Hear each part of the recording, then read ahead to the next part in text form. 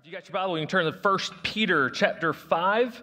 1 Peter chapter 5, we're closing out with verses 6 through 13, the first letter of Peter. You can turn there in your Bible if you've got it, or in the YouVersion Bible app. I'm in the CSB, so you can follow along word for word if you would like to, or it'll be on the screen or the outline we provided in the program for you. 1 Peter chapter 5. We'll also have some other supporting verses. It's in the outline. It'll be on the screen as well that we'll get to actually before we get to 1 Peter. But if there's anything I want you to really focus in on today, that I am here to tell you, the one thing, not the one thing, but one of the big things that is deteriorating humanity. I'm sure you could come up with a list of things that you think is just wearing away at humanity.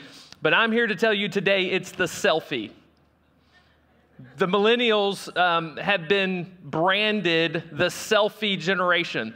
And the reason why is because essentially they've grown up with smartphones. We taught Gavin how to spell his name on the computer by putting his name as his password, and he had to type in his name to log in. So he's grown up with a computer. They say us that were born like in the 80s, we're tweeners because we had like rotary phones to touchstone phones to cell phones to, from cassettes to CDs to MP3. So we've kind of been a gap, bridge kind of generation. But the millennials, they've grown up with smartphones. They've grown up with social media. Generation Z now is the same. And I'm not here to pick on millennials. I'm just going to use them as an example because of an article that I found this week as I was preparing this. But in reality, I'm not talking about your gym and bathroom and duck lip photos that you like to post on social media. Thank you, Brian. That's a good example. That's not the selfie I am talking about. But it may be a part. He's continuing on. He likes that. So with his duck lips there. So, but it could be connected to what I'm going to share with you today. What I'm talking about is the incessant focus on self. The incessant focus on me. In fact, not too long ago on social media, I wrote simply this: self is the deadliest of all addictions. I've got to have my way, my truth. It's about my comfort, my feelings, my pleasure, my time, my money. It's about me. It's about what I feel is most important with my schedule, what I feel is most important with my money, what I feel is most beneficial to me, what I feel is comfortable and convenient to me, you name it. In 2013, Gene Twenge wrote this article, The Me Generation in Times. It says this: the incidence of narcissistic personality disorder is nearly 3 times as high for people in their 20s as for the generation that's now 65 or older, according to the National Institute of Health. 58% more college students scored higher on a narcissism scale in 2009 than in 1982. Millennials got so many participation trophies growing up that a recent study showed that 40% believe they should be promoted every 2 years regardless of performance. They are fame obsessed. 3 times as many middle school girls want to grow up to be a personal assistant to a famous person as want to be a senator, according to a 2007 survey. 4 times as many would pick the assistant job over CEO of a major corporation. They're so convinced of their own greatness that the National Study of Youth and Religion found the guiding morality of 60% of millennials in any situation is that they'll just be able to feel what's right. Their development is stunted. More people ages 18 to 29 live with their parents than with a spouse, according to the 2012 Clark University poll of emerging adults. And sorry, millennials, they're lazy. That may not be all of you. This is the statistics in 2013. In 1992, the nonprofit Families and Work Institute reported that 80% of people under 23 wanted to one day have a job with greater responsibilities. 10 years later, only 60% did. Now, once again, This was 9 years ago when this was reported. And so one statement out of this whole article, if it best describes not only this article, but really the self-centered worldview of the me generation, it would be this. 60% say their guiding morality is they'll just be able to feel what's right. Once again, it goes back to my truth, my feelings. It's about me. Now, I'm not picking on just the millennial generation, but what this is saying is those that they polled is that when someone gets angry, when someone gets betrayed, when someone is upset, what will determine what is right for them in their response and the direction that they take in their life when those emotions and those feelings rise up is their feelings. And so instead of having some firm foundation of truth to guide them even when their feelings are off or elevated, it's based on their feelings. So my angry feelings are going to determine what's right. My upset feelings, not getting my way, being betrayed, or on the other end, when I'm depressed or when I'm sick or when I'm tempted, those feelings are what's going to determine what's right or even what's wrong in that situation. If I feel that it's wrong to respond in a certain way, maybe the right way, then I'm going to make my decision on the direction of my life based on those feelings. And so, once again, this mindset is not just limited to the millennials. That's just the article that I found as I was doing research. Let's look back to the 60s and the 70s. We had the free love sex revolution. In the 80s and the 90s, we had your way, right away. What you want is what you get. It's the same mentality. It might have fleshed itself out in different ways, but every generation has been plagued by this me ideology, this me mindset, this what I want, I should get. If I don't get what I want, then I'm going to allow my feelings to dictate the direction of my life and my response. We even see this recorded in Isaiah with Lucifer. Isaiah 14, verse 12 through 14. This is what Lucifer said, shining morning star. That's referring to Lucifer. How you have fallen from the heavens, you destroyer of nations. You have been cut down to the ground. You said to yourself, I will ascend to the heavens. I will set up my throne above the stars of God. I will sit on the mount of the God's assembly in the remotest parts of the north. I will ascend above the highest clouds. I will make myself like the Most High. Lucifer was full of pride. Pride is what led to Lucifer's fall. Why? Because it was all about Lucifer. In Lucifer's mind, everything revolved around him. He's going to set his throne above the stars. He's going to be like the Most High God. It's all about him. It's all about what he wanted. It's all about what he wasn't getting. And so he determined for himself, he would rise up, he would have a mutiny, and he was going to be like God. And that pride is what led him to where he fell and where he was kicked out of heaven. But then in Genesis, we see that the serpent used this same mindset and the same ideology, this same temptation when he asked Eve if God had truly told them that they could not eat of the fruit of the trees in the garden. And she replied to him, and I'm not going to read through all the scripture, that no, it was just one tree, and that if we eat of this tree, we will surely die. And so here is the serpent's response to her in this conversation in chapter 3, verses 4 and 5. He says, no, you will certainly not die. And so he's lying to her. He's using deception here. He's telling her the opposite of what God had already established as truth. And so, no, you will certainly not die, the serpent said to the woman. In fact, God knows that when you eat it, your eyes will be open and you will be like God.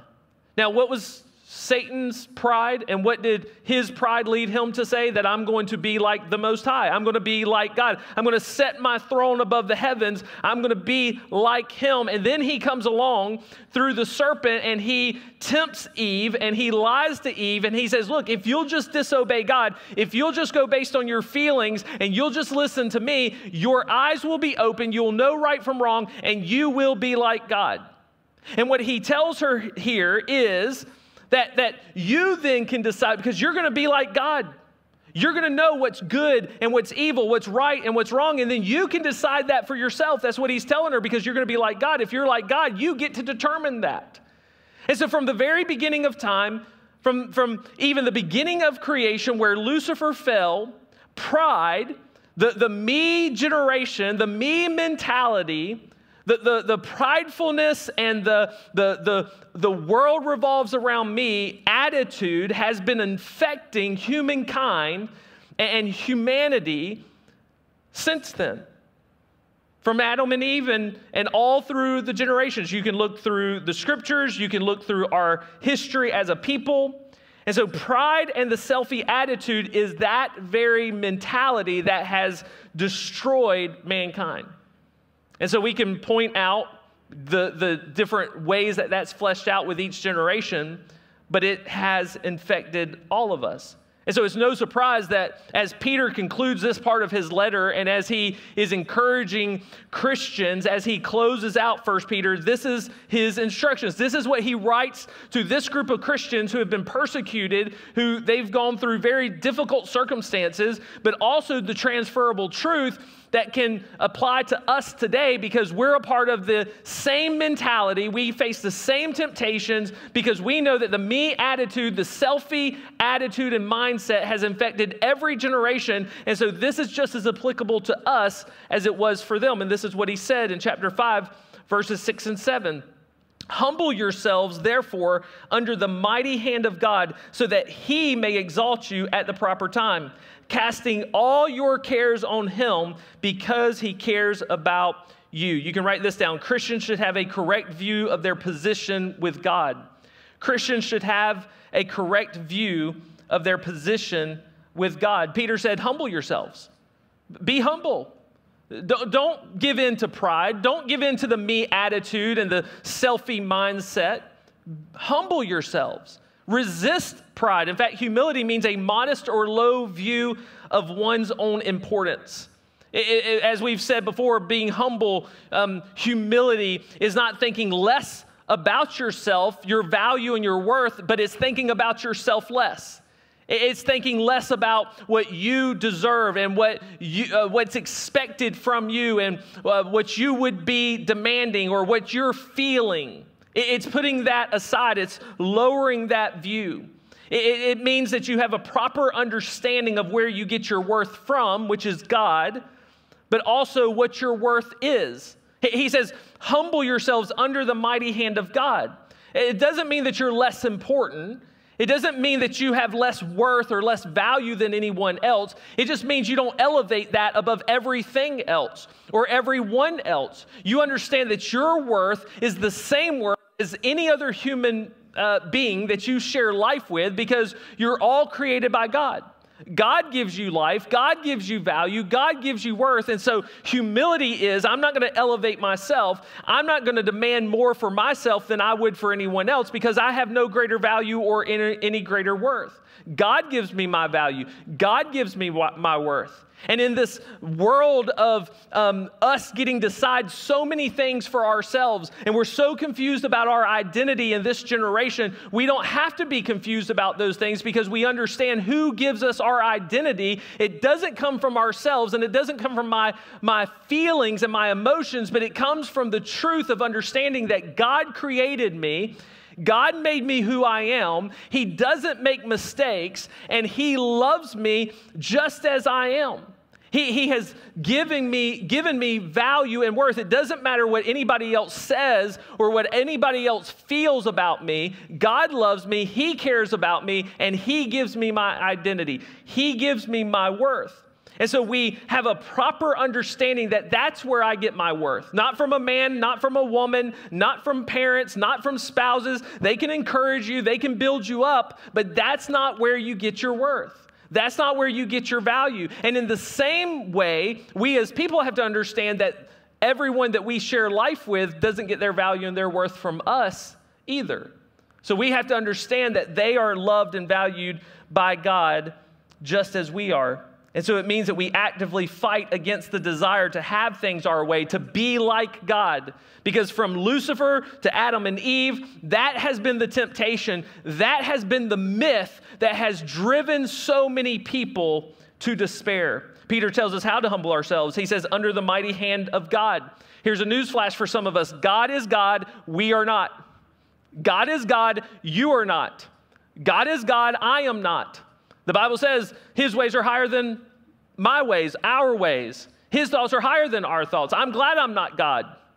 I'm glad that there are things even about God that I don't understand, but God is, He is in control. Peter tells the Christians here to humble themselves under His mighty hand or under His rule, to have faith in His sovereignty. Because if God is mighty, if He is truly the true and living God, the one who has created all things, then He is sovereign. He is fully in control of all of our circumstances, all of the things that we face, all of the situations in life that we like or we dislike, the things that are favorable to us and the things that are unfavorable, the things that are profitable to us and the things that might leave us impoverished in this world and in this life, the things that we would choose for ourselves and the things we wouldn't choose for ourselves, in good health and in bad health, in sickness and in death. All those things that we vow to our spouse, it's true for us as well that God is sovereign and He's fully in control of those things. Because that's where our pride tends to creep up. It's when life doesn't go our way. It's when we don't get our way.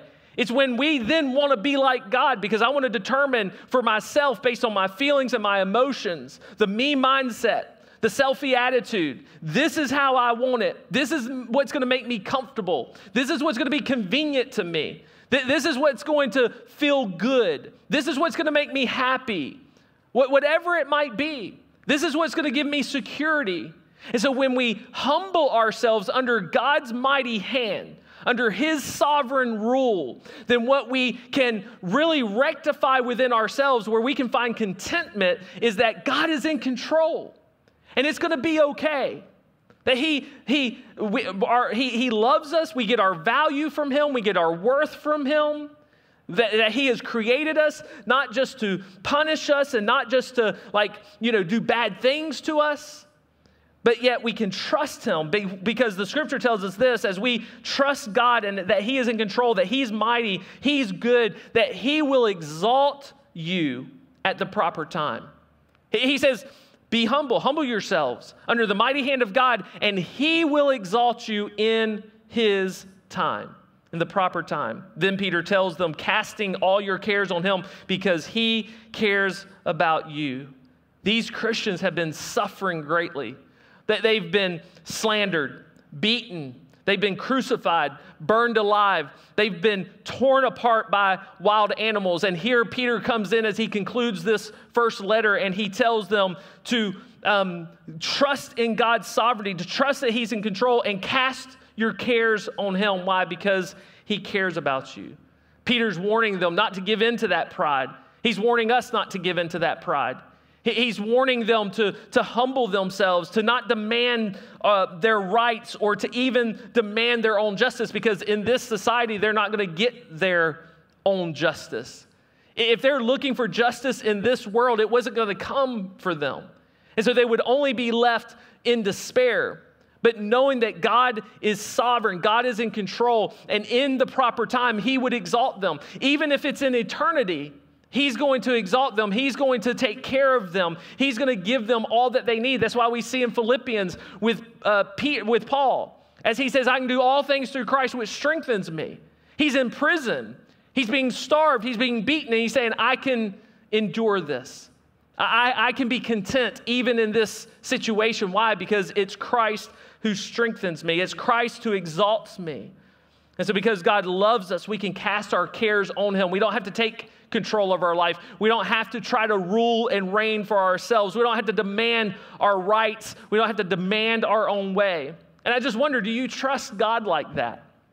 Do you truly trust God that when life is falling apart, when the world is against you, when it just feels like everything's crumbling in your hands, you have no control, that you can trust God in that way, that you can cast all your cares on Him?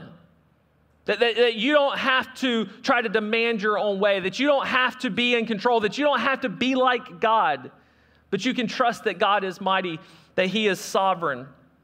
In fact, this kind of trust in a world that struggles with anxiety and depression and those things, all of those things are on the rise.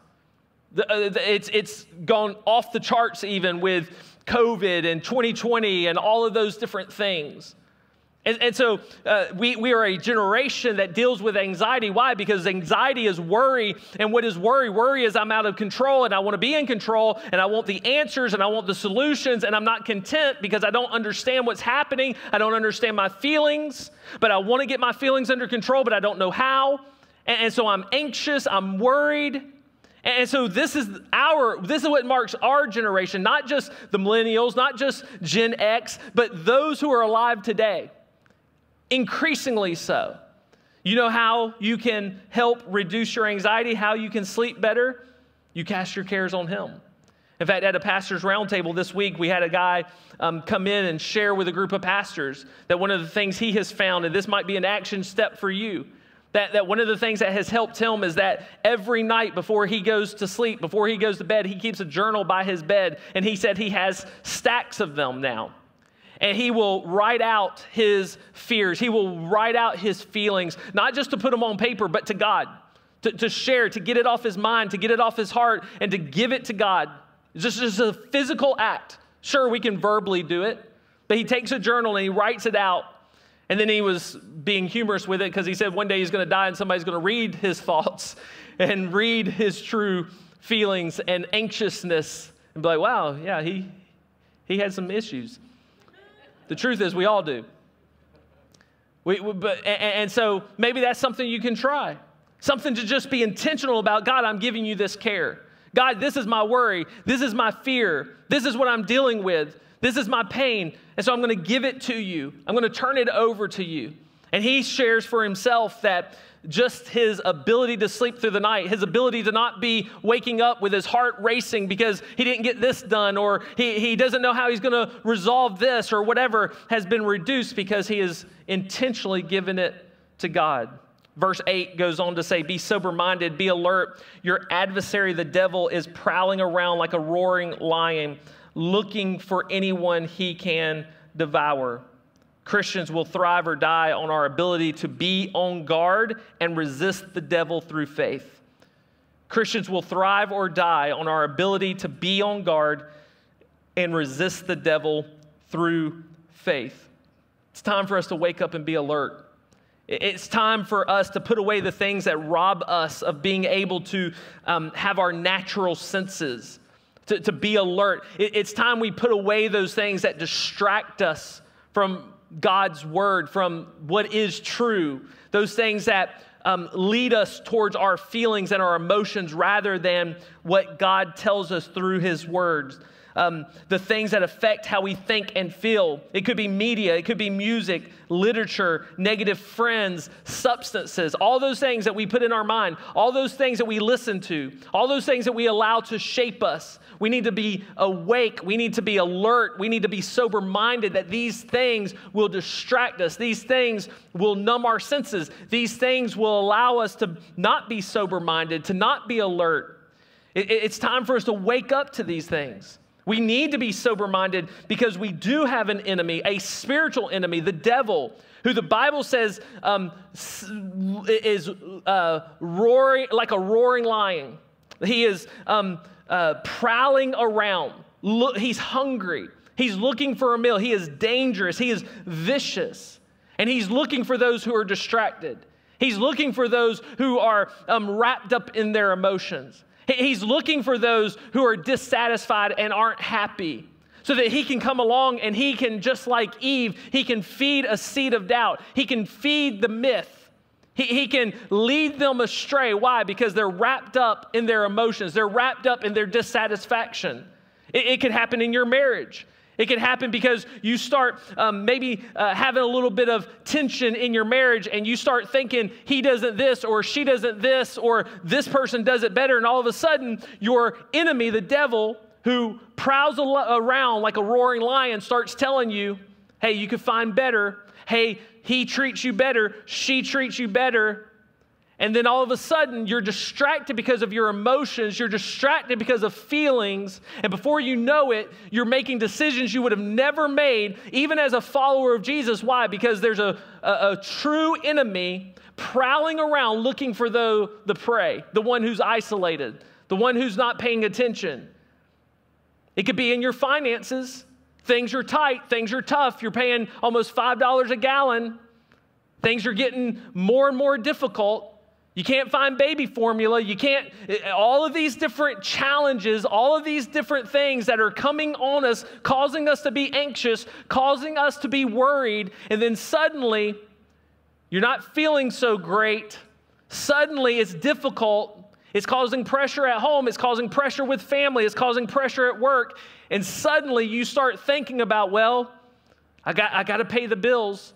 I got to put gas in the tank to get back and forth to work. It's for a good reason. And you have an enemy who'll lead you into things and into decisions, theft, and out of not necessarily even greed.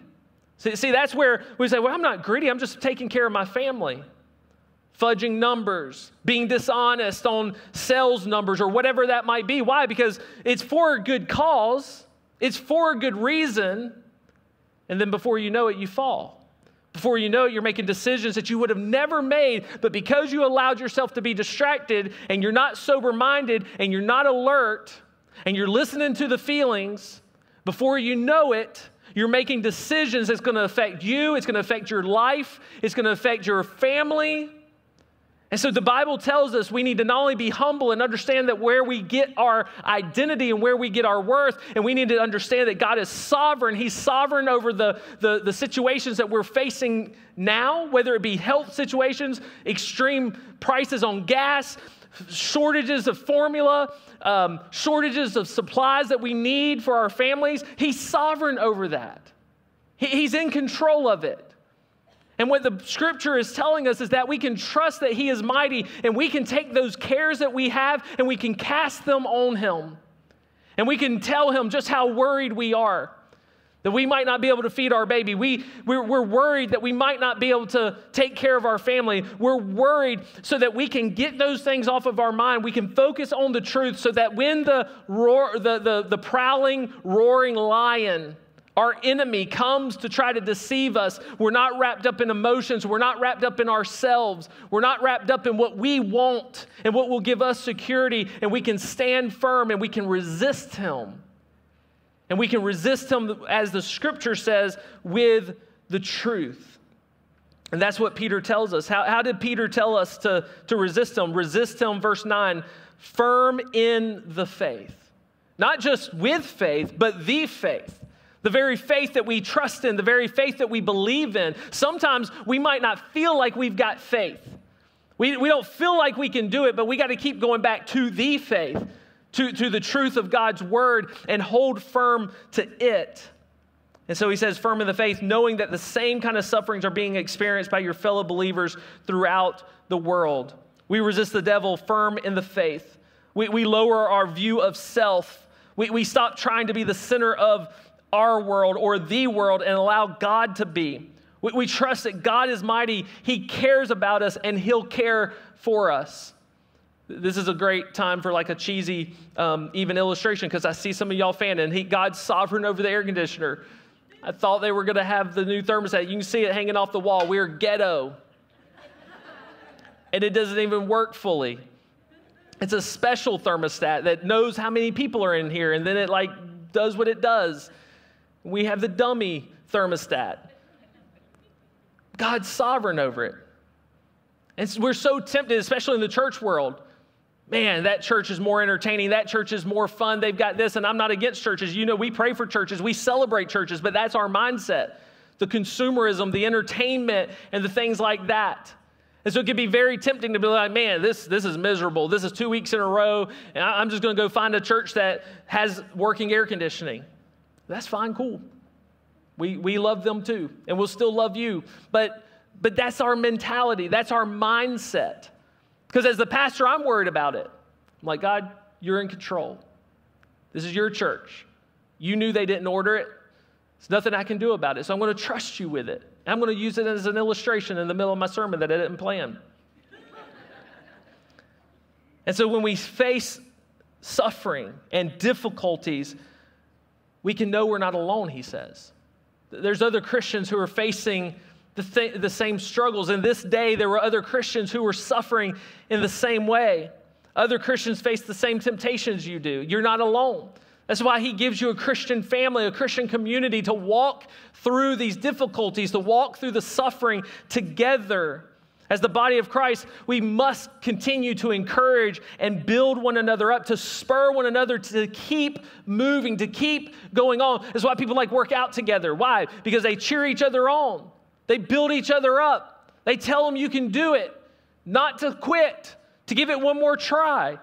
And in the same way, we're called to spur one another on, to do good works, to keep moving, to keep going, to not listen to the lies, to not make that decision that's going to have eternal or earthly consequences, to keep our eyes on the truth of God's word.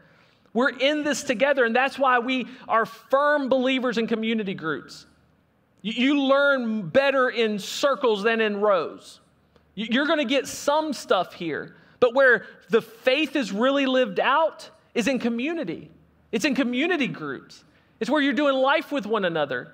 It's where when you're sick, you've got a group of people who know you and help provide meals for you, show up at the hospital for you. I'm not against making hospital visits, but I love it when I get to the hospital. I tell you this all the time, and I'm just one of 15 people in the room. And I'm usually getting kicked out because I don't know how to act in serious places like hospitals.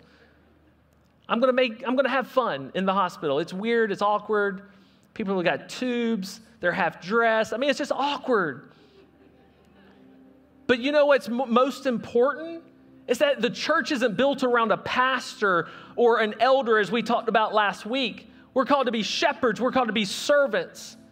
But it's built on the people. It's built on you. And so you're missing out on Christianity if you're not in a community group. You're missing out on what is intended for us if you're not doing life with one another. There are times that people are asked, well, what about this or what about this function of the church? We run most of those things, most of the things we do, like meals for people who are sick and all, through community groups. Why? Because you're known in that group. You're cared for in that group. You're not just a stranger to a pastor that you've never met. But you know there's people who know you. They know your struggle. They're praying for you. They're walking through life with you. And to be honest, if every one of you are like, you know what, I'm not in a group and I need to be in a group, we wouldn't even be prepared because we need more facilitators and host homes. But it's not a program of the church. You know, many of you may have grown up in church and you had Sunday school and you had this program, you had that program. Community is not a program of the church. It is a core essential of the Christian faith. We see it in Acts chapter 2, Acts chapter 4. They met in homes. They did life together. They did Lord's Supper together. They sold their possessions when someone had a need. And they said, you know what? I don't need this anymore.